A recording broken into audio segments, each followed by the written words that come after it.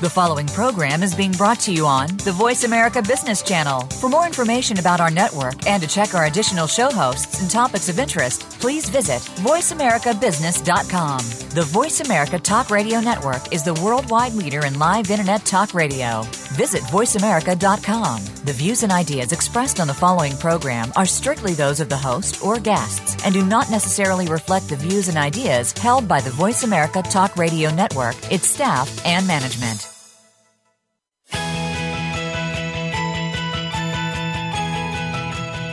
There are business leaders that are making so much more than profit in their enterprises. They're elevating their businesses, teams, and themselves to add more value. And so can you. Welcome to the Business Elevation Show with host Chris Cooper. If you are looking for ways to elevate success while contributing to a better world, you'll want to listen for the next hour. Now here's your host, Chris Cooper. Hi, this is Chris Cooper, and delighted to be with you today on what is actually the 201st episode of the show. I can't quite believe the number that we've done now. And we're going to be talking today about crash communication and why pilots fail and managers make mistakes. But before I do that, as I always do, I want to say a big thank you to my guest last week on the 200th show, Martin Palethorpe. And Martin talked to me about the importance of not making things mean things, and realize that we can be very affected by the outside world around our sort of thinking and our behavior and our mood, and the importance of not being so attached and really tapping into your wisdom. A lot of good sort of feedback on that show, and people found that quite thought-provoking, so do take a listen. Now, during the interview today, we're going to be exploring the parallels between aviation and corporations and how human failure follows a dialogic. Whether that's a disastrous plane accident or a bank accidentally giving away 320 million, I'm not sure whether that was euros or pounds, to an insolvent US company. There are really clear parallels between the two, and I guess the key there is that it involves people.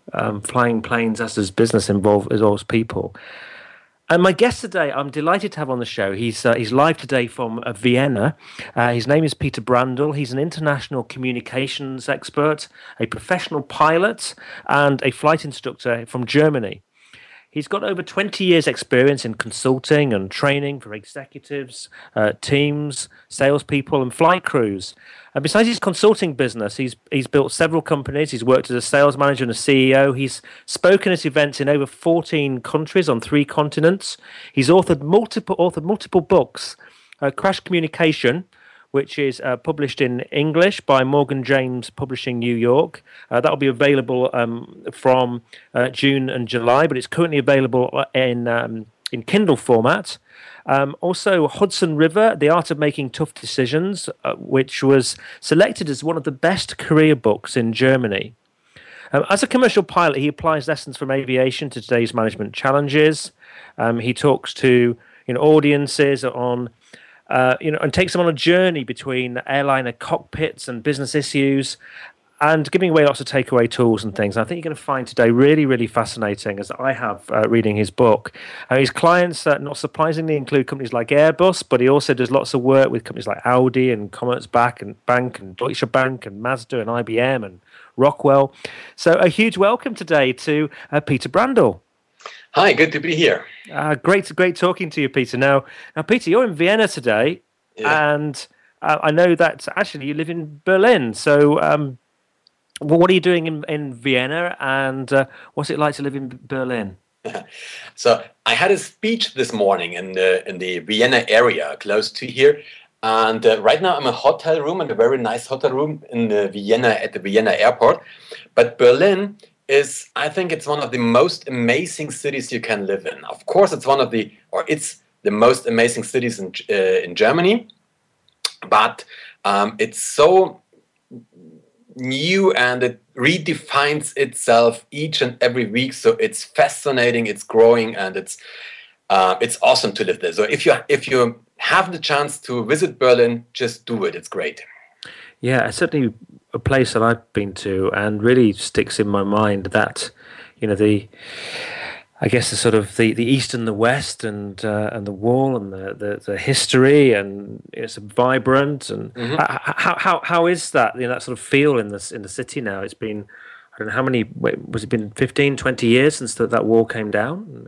Yeah, a little bit more actually. But if you don't know the city, you do not have an idea what was the former eastern part and what was the former western part. You won't recognize it. Of course, as a German, you know what is what. Yeah, but Berlin is so alive, and so it changes so rapidly that it's still vibrant, and you have arts, you have science, and you have many young people. So yeah, it's just a great city to live in. I've not been for, I think it was probably, gosh, maybe 15 years since I last went to Berlin. But the thing I did notice was in terms of East and West, was that, once you walked out into what would have been East Germany, was the sort of concrete apartment blocks. Yeah. Yeah, sure. It seemed very Eastern Bloc. Yeah, of course. Sometimes you see it, but it is changing rapidly.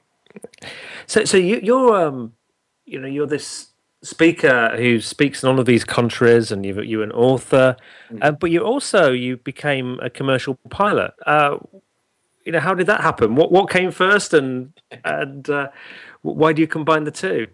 Well, I always wanted to fly. I wanted to fly since I was a small boy. I was one of these small boys standing at the airport fence and watching the planes, and with a dislocated jaw, and just dreaming to be in the plane. Yeah, but then I trusted medical examiner for an aviation medical examiner, who taught me that I couldn't become a pilot because I wear glasses, and I trusted him.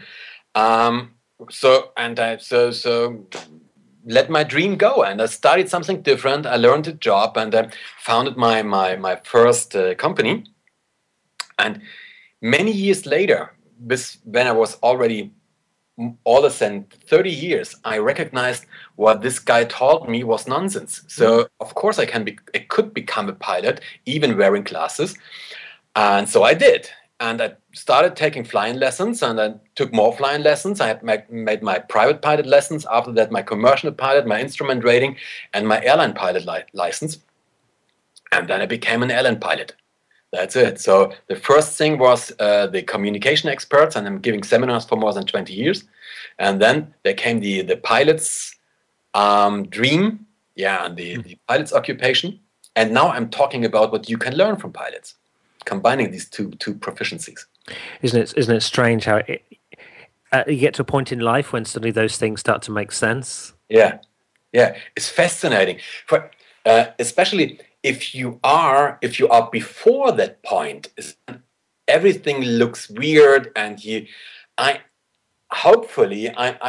wasn't my mother or my father, so I feel sorry for them when I look back. But often in life, it's when you look back, everything makes sense. Yeah, but only if you look backwards. Yeah, and we, unfortunately, I think what a lot of people don't realize is that does happen at that earlier stage. Because if you knew that, then maybe you would just, allow yourself to serendipitously do it. But I've been amazed at how the different components and interests of my life have kind of welded together to all make sense and fit together now. Yeah, and I think we have to try something. So my flight instructor, he always said, experience is the sum of all survived mistakes. Yeah. So, and if everything in life would be a direct line, you wouldn't make any mistakes. So how would you make experiences? And I think it's important. It's important to try something. It's important to try and to test something, and to give yourself the chance to make mistakes. I think we live in a world right now where everything has to be perfect, and I think this is real wrong. We have to allow ourselves to make some mistakes and to try something, and of course we have to learn from our mistakes. This is important. Absolutely, but I suppose some mistakes can have consequences, because you've written books about why pilots fail, Yeah. and managers make mistakes, and there's a lot of mistakes that we can make in life, which are absolutely all part of life's journey, and we learn from them and we grow from them. But sort of reading your book, you talk right at the beginning of the book about the worst ever airline disaster, which took was it 530 or so lives. That those mistakes are really significant, aren't they? Yeah. What made you choose to write that book? The idea came up. As a pilot, I also give seminars for pilot, and this is a topic. It's called CRM, Crew Resource Management, and the main topic of this seminar is the human factor in the cockpit. So you may know that if something happens in aviation, if there's an accident or an incident, then in 90% of all cases, it's the human factor. It's not a technical issue, it's a human factor. And there's pretty good research about this human factor in aviation. And I'm teaching pilots these human factors seminars. And I don't know, 10 or 15 years ago, I was giving a seminar for pilots. It was, I think, on Friday and Saturday. And on Monday and Tuesday, I had a management training in a huge German bank. And somehow I forgot to switch. Yes, you have to make sure that you are aware who is sitting in front of you. But somehow, I don't know, maybe I needed some holidays. I forgot to switch. And so I used in this bank management training, I used one example of an aviation crash after the other one. So no matter what they ask me, it may be a leadership thing or a sales issue, whatever they ask me, I used a crash example to explain what I wanted to tell them. And after this 2-day seminar, they came to me and said, well, Peter, this training was not really what we expected, because a leadership training with more than 5,000 fatalities we've never had before. But somehow it really worked. So the examples, you can transfer the examples nearly one-on-one from aviation into business issues, because aircraft are flown by human beings, and companies or teams are operated by human beings as well. And so for me, it made perfectly sense, to combine these two things and to do my research, to do my homework, and to write the book. Yeah, and I guess what the that analogy also does is those consequences when they're life and death. We might not always have those in business, but some of the decisions that are made can lead to businesses closing, which impacts lives, or lead to thinking about the RBS example, and the consequences of that, which can have huge impacts in different ways. Yeah, and so you're looking at maybe you're looking at your daily business, but you're looking to it from a different perspective.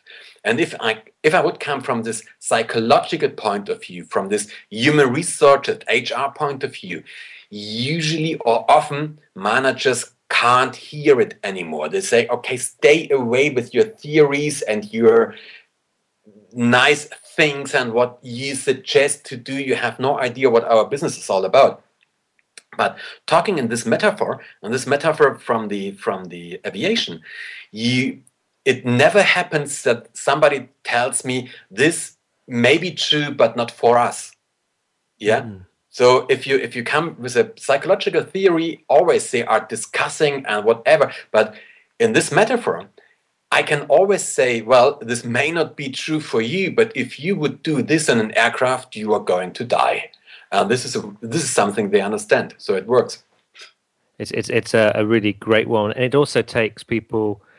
Sometimes talking about business all the time can be a little bit dull, can't it? At these conferences and events, it actually takes people into a space where they don't know quite so much, but we can all relate to it. Like having children, most of us have been on aircrafts. Exactly. Yeah, and you just can imagine what it is. Flying is a sexy business, but also it's not only a sexy business, but it's combined, with some kinds of fears, and nearly everybody has a connection to it and can transfer it. And the lessons is so simple. Just to give you an example, today in the morning in my talk, I gave this example about decisions. So I said, well, no decision is also a decision, but it has consequences. Yeah. But if we don't do a decision, we don't think that the consequences have to do something with our missing decisions. It can't have to do something because we did not do anything. If you transfer this into a cockpit, just imagine two pilots have crashed the aircraft into maybe a mountain or something. They somehow survived, get off the plane, and they said, well, this crash was really not our fault. It can't be our fault. We haven't been in the cockpit, so we did do nothing. We even haven't been in the cockpit, so it can't be our fault. This is kind of stupid if you just transfer it into this metaphor and look at it from another point of view. We've just got about 3 minutes till commercial break now, but in your book, you talk about stress. Yeah. What from your experience happens during extreme stress as a pilot, and what are the parallels that you found between being a pilot under stress and pressure and being a business person? The main thing under stress is that your thinking doesn't work properly anymore. Your brain doesn't work properly anymore, or what you think your brain is. To understand this, we have to do a little separation. Our conscious mind, our thinking, is the cerebrum. And you don't need to have extreme stress. Even it's a low stress level that makes, you can say the cerebrum to disappear. Because if we have stress, then our brain switches into a fight, flight, or play dead mode. And this disables our possibility to think. This switches our conscious mind into the standby mode, which is not good if you have to solve a problem. So in every situation where you are under stress, and of course you know this, you experienced this before. If you think back to any stressy situation, just the moment you left the situation, your brain starts to work again, and you have these ideas what you could have done in the situation, but it's always behind. So it's always after the situation. It's always too late. Yeah. So what you're saying, you're not able to access a productive state to deal with some of the things that might arise. Yeah.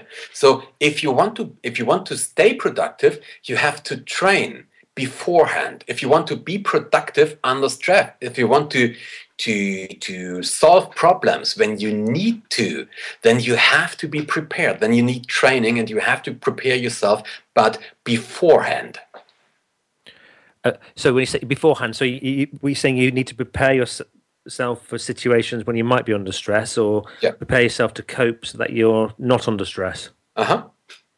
Well, as pilots, we go into a simulator. We don't go into a simulator because we don't know what we have to do, or because we are afraid that something breaks on our next flight. But we go into the simulator just to prepare ourselves and just to train. Think about the Hudson River landing. You may remember January 2009, this aircraft which landed on the Hudson River in New York. When the Captain Sullenberger, was asked what was his secret to make this thing a success, then he said, preparation. My whole life was a preparation for this very moment. They had only 208 seconds from the moment they lost their engines to the moment they ditched on the Hudson River. And do you really think you can make a plan, do right decisions, and do your workload within 208 seconds? You have to be prepared. You do. Well, we're going to go to commercial break now, and after the commercial break, we'll start to look at some of the other key components that that link really pilots and managers and their mistakes. So do join us again in just a couple of minutes.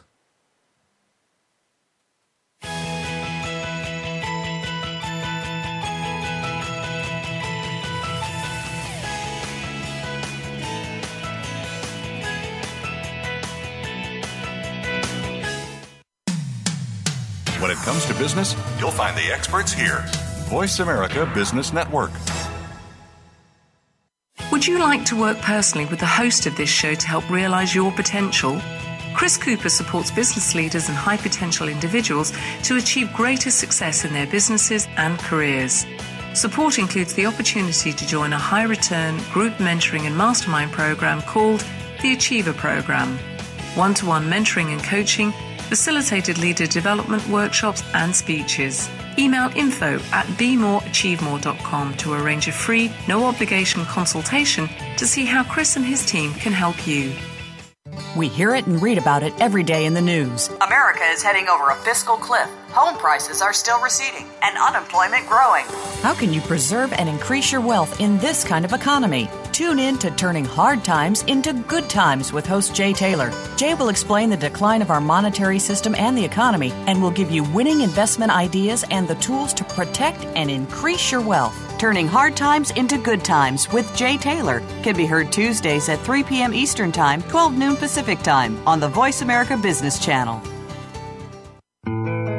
If you hear a dog barking or an angel singing, then you know that you are listening to Waking Up in America. Heard every Wednesday at 3 Pacific Time, Valerie Kirkard and all of her friends will bring you powerful and humorous discussions that raise thoughts and give you insight on how to live your life to its fullest potential. Adventure is always a must on Waking Up in America with Valerie Kirkard every Wednesday at 3 Pacific. When it comes to business, you'll find the experts here. Voice America Business Network.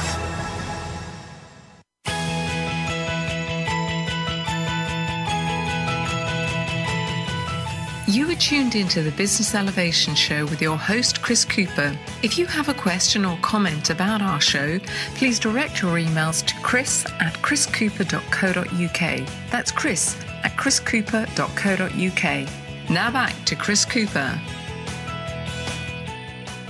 Hi, this is Chris Cooper. I'm with Peter Brandl. We're talking about crash communication and why pilots fail and managers make mistakes.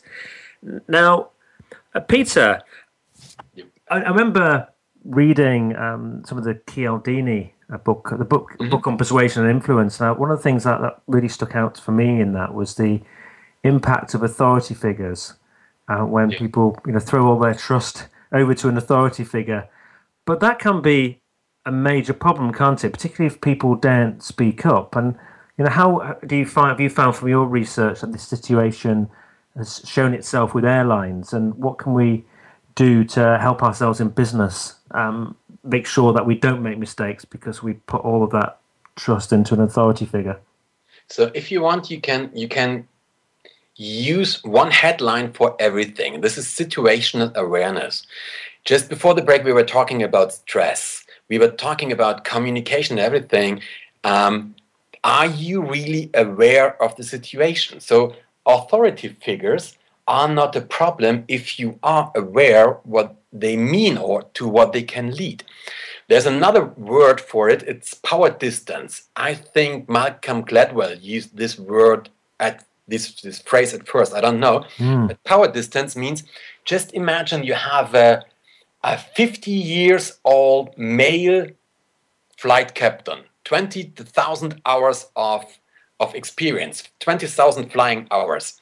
And then we put another person beside him. It's a 22-year female co-pilot. She just left flight school.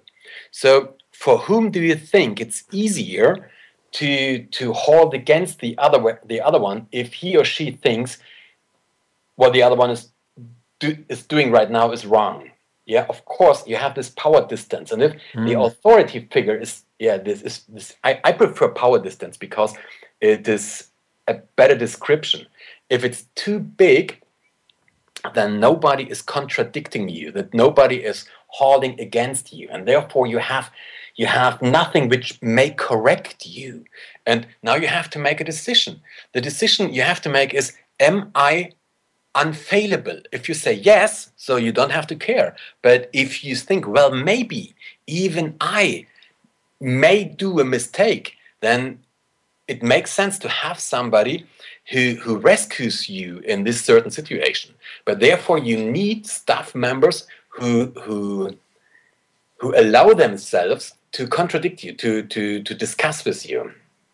Yes. So you have to be open to the fact that you can make mistakes. Yeah. And put your ego aside. Exactly. because if the authority figure is too immense, or if power distance is too big, there are several crashes, several accidents in aviation with a huge number of fatalities, where the co-pilot and the flight engineer, they both knew that something goes wrong in this situation, but they didn't allow themselves. They were frightened. They were afraid to contradict, to say something to their captain. And therefore, we have in aviation, we have a training. As a co-pilot, you are trained to say what you think. There's a captain's decision, as it should be in business. As a business owner or as the manager, you have to make the decision by yourself, but you have to hear what your team members say and what they think. You have to give them a chance to say what they think, say what they see, and say what they feel.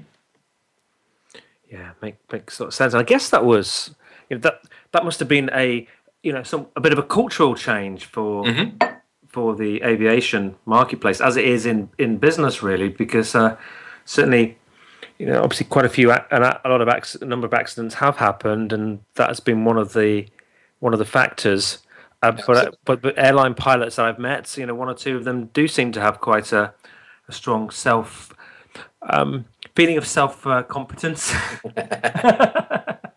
Yeah, but in airlines and in modern airlines, it is.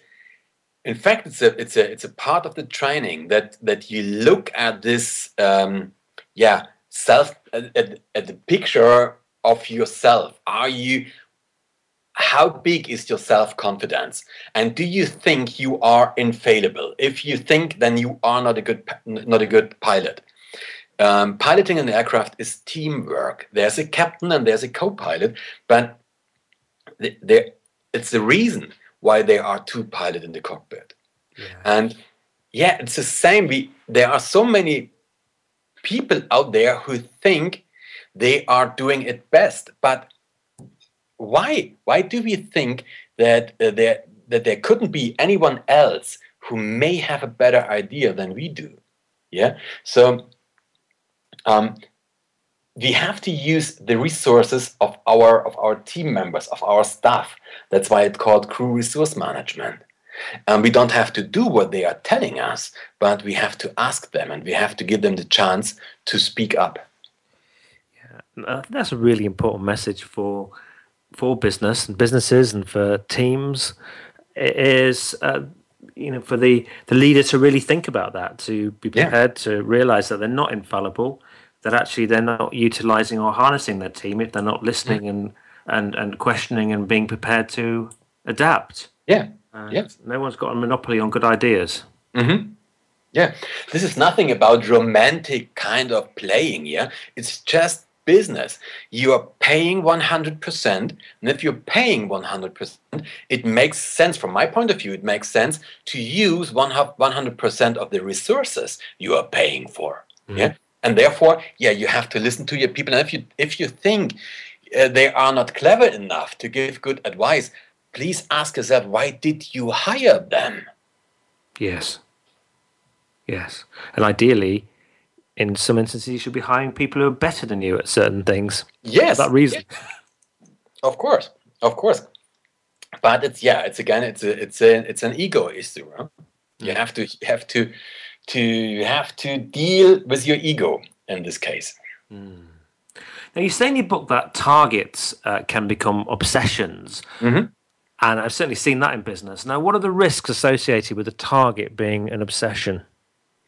Well, the main risk is that you are losing track, or that everything else falls out of sight. That you only see your target anymore, and you ignore each and every risk. So you want to arrive in aviation. You want to arrive. You want to do the landing, but if you want to force a landing, then you bring yourself into trouble.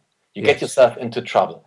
So in aviation and in an aircraft, we are if you're doing an approach, and if you're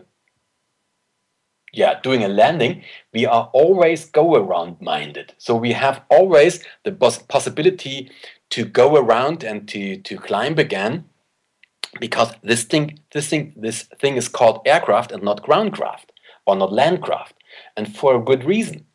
We are always prepared to do a go around. If you lose this focus, then we concentrate on our target, for example, but we ignore or we don't see anymore all this what may happen, which is in a conflict to our target, and which is maybe a danger or a threat to what we are going to do or to what we want to achieve.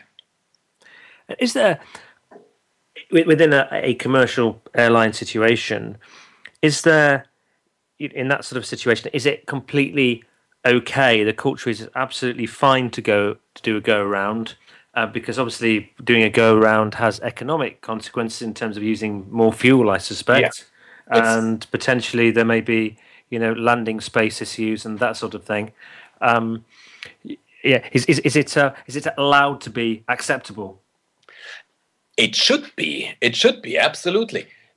Usually, as far as I know, there are two call-outs which have to be performed. The one is stop, and the other one is go around. Stop is the call-out you do during the take-off roll. And if you say stop, you apply brake and just stop the aircraft. And go around, of course, it's during approach when you are performing go around. Yeah. And these call-outs, and no matter who did them, have to be performed. Why? Yes, they are expensive. If you perform a go around with the Boeing 737, it's about, I don't know, 3,000 or 4,000 or 5,000 euros. But it is much cheaper than a crash. Yes, of course, and therefore in aviation, the only thing we don't have usually is time, especially during approach. And we are traveling with a speed of about 300 kilometers per hour, 250 to 300 kilometers per hour. And therefore, if something just feels strange, and I don't know exactly why, I call it go around, and we perform the go around, and this gives us time to double check if there is a problem. And if there isn't a problem, well, we lost some money, but if there is one, we saved our lives. Yeah. And that's all. Sorry, I've got going through my mind. I'm just thinking back to a holiday I had with my wife many years ago. It was we went to Costa Rica, and we were in some mangrove swamps in a boat with a guide, and it was extremely hot. And the guide said to me, go for a swim. It's fine. No crocodiles here. And I suddenly just had this feeling. Normally I'd have just jumped in. I've swum in the Amazon and things in the past, but I just had this feeling that I shouldn't jump in, and I made the decision not to. And in that minute, an enormous crocodile slid off the bank and sent a bow wave, and which sent our boat off course. And this is, this gut feeling or this gut decision. Often it is smiled at, or people smiling when you are talking about I had a strange feeling or I did a gut decision. But this gut decision or this gut feeling, if you you can call it a somatic marker, from soma, from your body, a marker. This gut feeling shows you or is an indication for your unconscious perception. So you may have seen something. Maybe there was something. Maybe something with the water, or maybe you saw some grass on the banks moving in a strange way. I don't know. This didn't came to your conscious mind, but you recognized it on an unconscious level. And this unconscious, your unconscious mind, your unconscious brain can't give you digital information. It can't say there's a syntax error in line 2537. It only can give you a hint in form of a strange feeling. But the thing is, usually in our Western world, we lost the possibility, we lost the capability to hear these strange feeling, or to recognize what our gut is telling us. And I think we need a culture which is more into this, which enables us again to follow our feelings. Sounds a little weird, but it should be possible that in a corporate environment, one can say, I have a weird feeling. This doesn't feel right for me. And then we should make a stop or make a go around and think over it again. Yeah, because how often would people think, actually, try and think logically, and let the logic overrule the feeling, which, in my instance, might have been fatal. So what are we've just got a few minutes to commercial break, but what are the problems associated?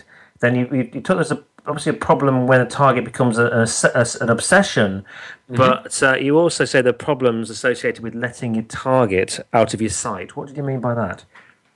Well, if you're letting your target out of your sight, then you're losing track, of course. Yeah, you have to have targets to reach your destination. If you want to achieve something in an aircraft, if you want to travel to a point, or if you want to achieve something in business, then you have to have a goal. You have to have a target. And there's a small line, a very slim line between target fixation and losing track. And you have to do both. If you're losing track, then you waste money, you waste resources, and you may waste the resources you need to solve the upcoming problems. I guess an airline and a plane which it has a very clear goal, doesn't it? There's great clarity. If you're getting on an airplane and it's going from Berlin to Vienna, your target is going to be involved with getting to Vienna at a certain time, ideally, and safely. Yeah, it's very clear. But in business, sometimes we can lose sight of that. Of what we're doing. The thing is, but how do you want to make good decisions if you don't know where you want to go to? For me, the strange thing is if I'm talking to managers or to entrepreneurs, I often I'm talking about you have to know where you want to go to, and you have to have some strategy. And sometimes they tell me, this obviously shows that you have no idea about our problems, because if you would have an idea, then you would know that we are happy if we can plan 3 months in advance.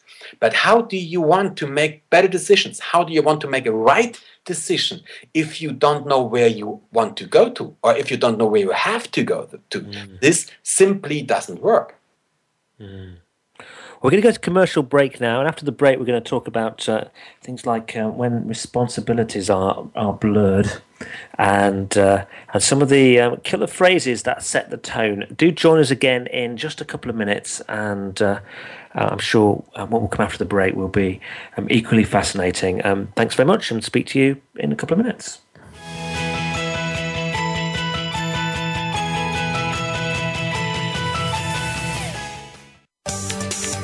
From the boardroom to you, Voice America Business Network. Would you like to work personally with the host of this show to help realize your potential? Chris Cooper supports business leaders and high potential individuals to achieve greater success in their businesses and careers. Support includes the opportunity to join a high return group mentoring and mastermind program called the Achiever Program.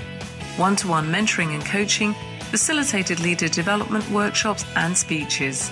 Email info@bemoreachievemore.com to arrange a free, no-obligation consultation to see how Chris and his team can help you. What if every day was a good day for business? Because every decision you made was the best choice. What if you could receive regular input from credible sources and could acquire all the precise information you need, exactly when you need it, so you can make the right decision every single time? Because There's More challenges you to make better decisions. Join Laura Ellis every Monday at 9 a.m. Eastern, 6 a.m. Pacific, and 2 p.m. GMT on the Voice America Business Channel and learn how to think differently for better decisions, better business. Have you become a member yet? Sign up now to become a member of Voice America. It's always free and easy. Plus, you get to take advantage of some great member benefits. Get unlimited access to millions of hours of on-demand content across all of our channels. Keep track of your favorite episodes, shows, and hosts in your own customizable library. Find out what shows you might be interested in based on your favorites. Plus, you get insider access with our newsletter. Membership gives you more. Sign up at voiceamerica.com and click register at the top right. Voice America Business Network, the bottom line in business.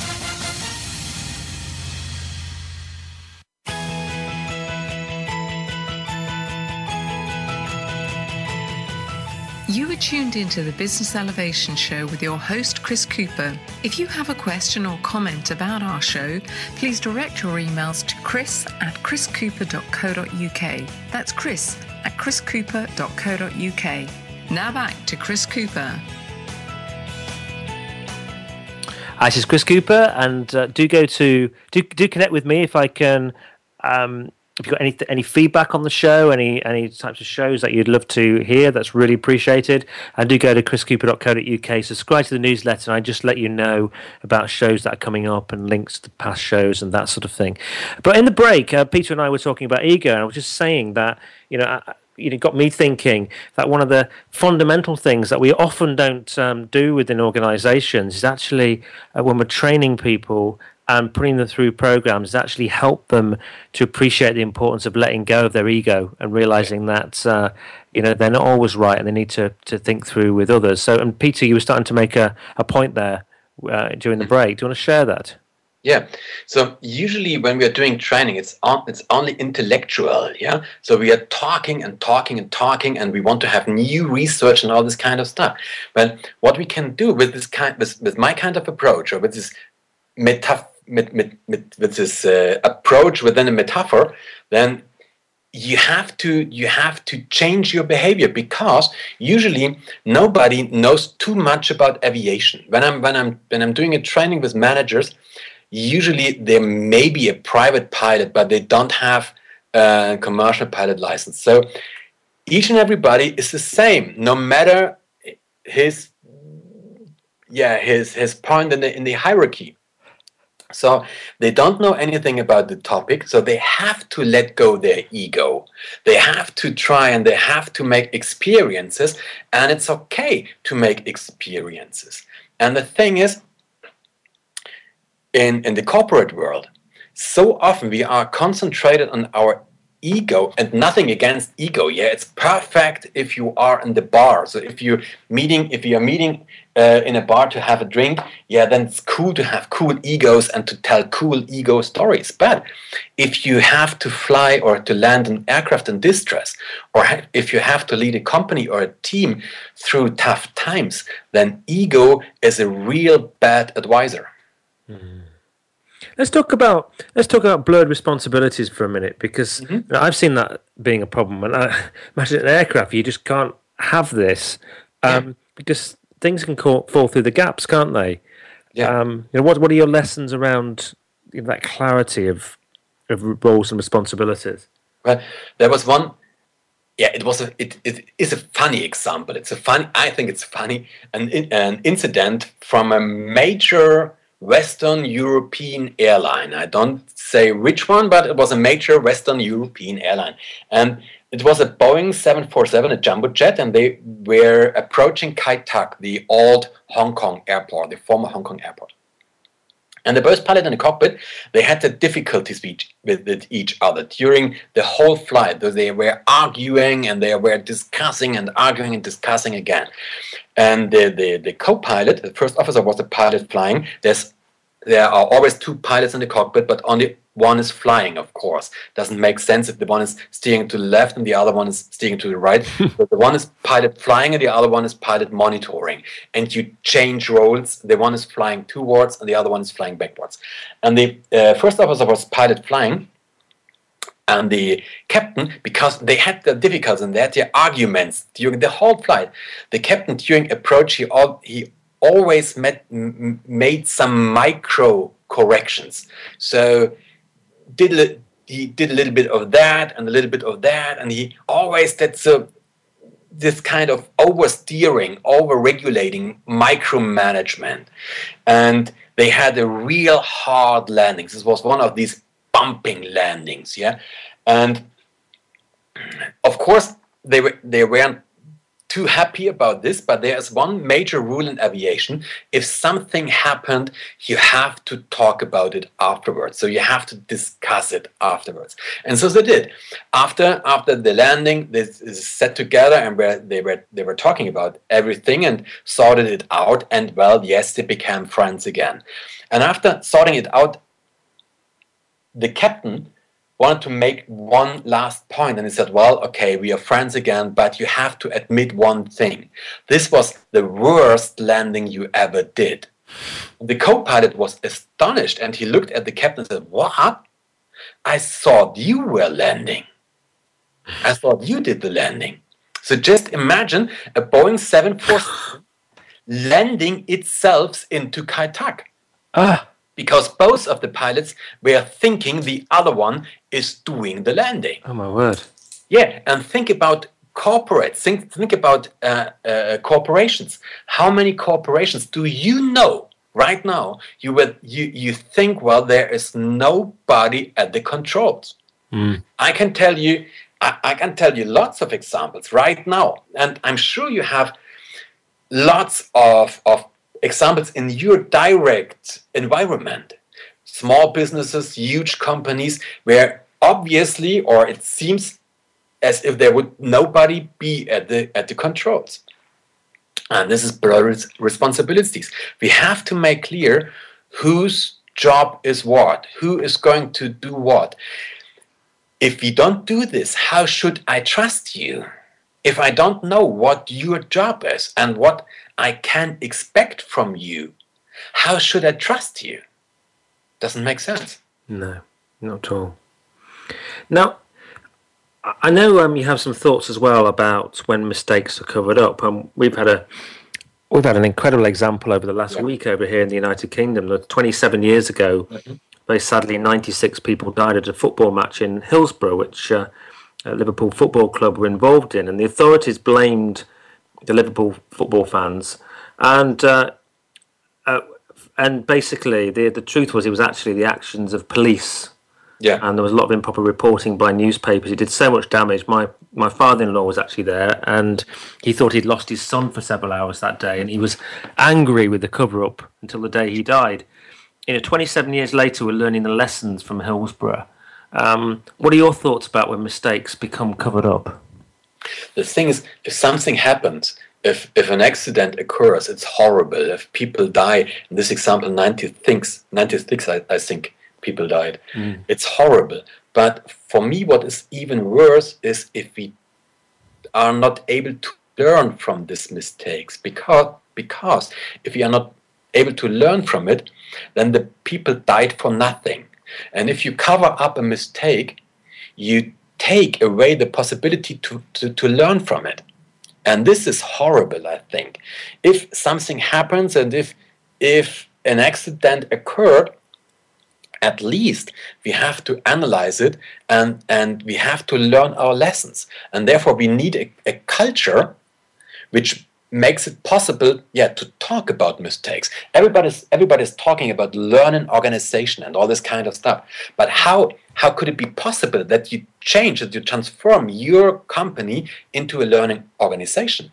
Therefore, you have to make sure that you are able to talk about mistakes. But the thing is, my colleagues, they always say, you have to have a positive failure culture, a positive dealing with mistakes. But I think this is stupid, because just think about yourself. If I would come to you and say, well, Chris, right now we made a mistake and we made a mistake and we screwed up this whole show and you lost 50,000 pounds in this moment, be happy, because think about what you can learn from it. Yeah, it's nonsense. Usually we want to find the guilty one. We want to know who is guilty, who's responsible. This is human, but it is not helpful, because if you sanction mistakes, then mistakes are going to be covered up. Just imagine we would fly and we screwed something. We made a huge mistake, and we know exactly if this mistakes is going to be noticed. Yeah, if our company learns about our mistake, then we are losing our jobs. This is really horrible for us. And on the other hand, we see the chance to do only a little to cover up this mistake. What are we going to do? If we have to fear sanctions for our mistakes, then we are going to cover up the mistake. This is what is going to happen. This is human. But if a mistake is covered up, then nobody can learn from it. If a mistake happens with an aircraft, maybe a very hard landing with some kind of small structure damages, only minor structure damages. If these damages aren't analyzed and if they aren't repaired, then they are becoming bigger, and at one point they are so big that the structure becomes weak and the aircraft crashes. In the corporate world, if we don't analyze our mistakes, we are doing the same mistakes again and again and again and again. So we have to build up a culture which makes it possible to learn from mistakes. I thought we had a fast jet former pilot on the show, Andy Hickson, a year or so ago, and it was one of the things I really sort of took away from that. With they were doing maybe sort of bombing campaigns over Iraq, and at the time, but she really talked about every single mission. They put a huge amount of time in afterwards to debrief it. Yeah. Yes, in business that often doesn't happen. Exactly, but it is easy to start with it. It is easy to start or to build the foundation for a learning organization, because just think about it. Just change a question. Don't ask anymore who did this or how come. Change it into since when do you know? And then you have to do a second thing. You have to make sure there's a sanction for hiding the mistake is much severe than a sanction for the mistake itself. Yeah. You have to sanction the hiding of mistake. And this could be one step towards a learning organization. I think that's really, really helpful to people to think about that, sanctioning, hiding mistakes. And I think also, creating a culture. I love a phrase that came out of Stephen M. R. Covey's book on trust about, if something goes wrong, or something goes well, look through the window and give praise. But if something goes badly, look in the mirror. And, we can all look and see how we contributed. But there is a natural, in some organisations, a blame culture. Yeah, exactly. I used to remember at Mars, the confectionery company where I worked, they in one factory, they carried cards, and it was like if there's something goes wrong, you don't look at whose fault it is. You look at the situation and you decide what you can learn. And it's about the situation and what you can learn as opposed to who's to blame. Exactly, and therefore we have to stop sanction the mistake itself. We have to start sanction the hiding of mistake. And the other thing is, you mentioned it.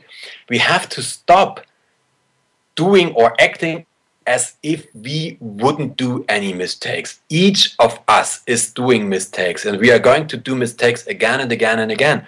So when I do pilots training, I have an exercise is something like a fire tail exercise. So everybody's sitting around and everybody is telling his or her biggest mistake from the last 12 months. So each and everybody has to do it. At the beginning, it's kind of tough and kind of weird. But if you start this process, then you see, well, everybody in this room is doing mistakes. So I'm not the only one. So I can trust you because I know what you have done wrong, and I can learn from your mistakes, and you can learn from mine. And if I know that, if I know that you did mistakes as well, then we are getting into another kind of talking about these mistakes. Peter, I've got to finish you there. Actually, I just wonder if you got before we've got about 30 seconds. Do you have a final message you want to leave? Us with? Yeah, well, talk about mistakes, but please be courageous enough to make survivable mistakes.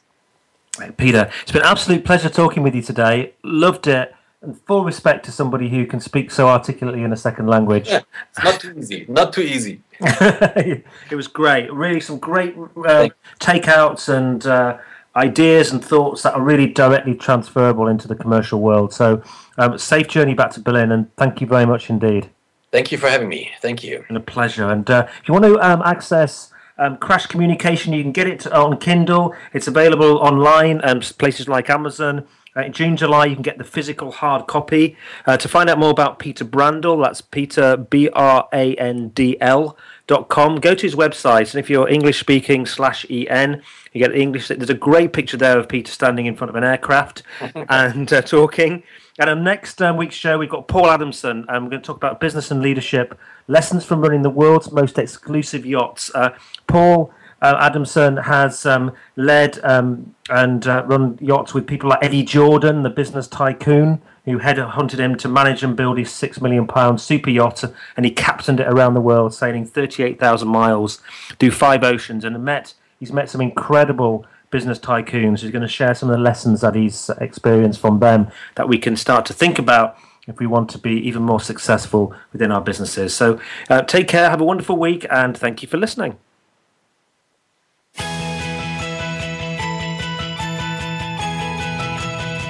We thank you for listening to the Business Elevation Show. Please join your host, Chris Cooper, again next Friday at 8 a.m. US Pacific Time on the Voice America Business Channel. Be more, achieve more.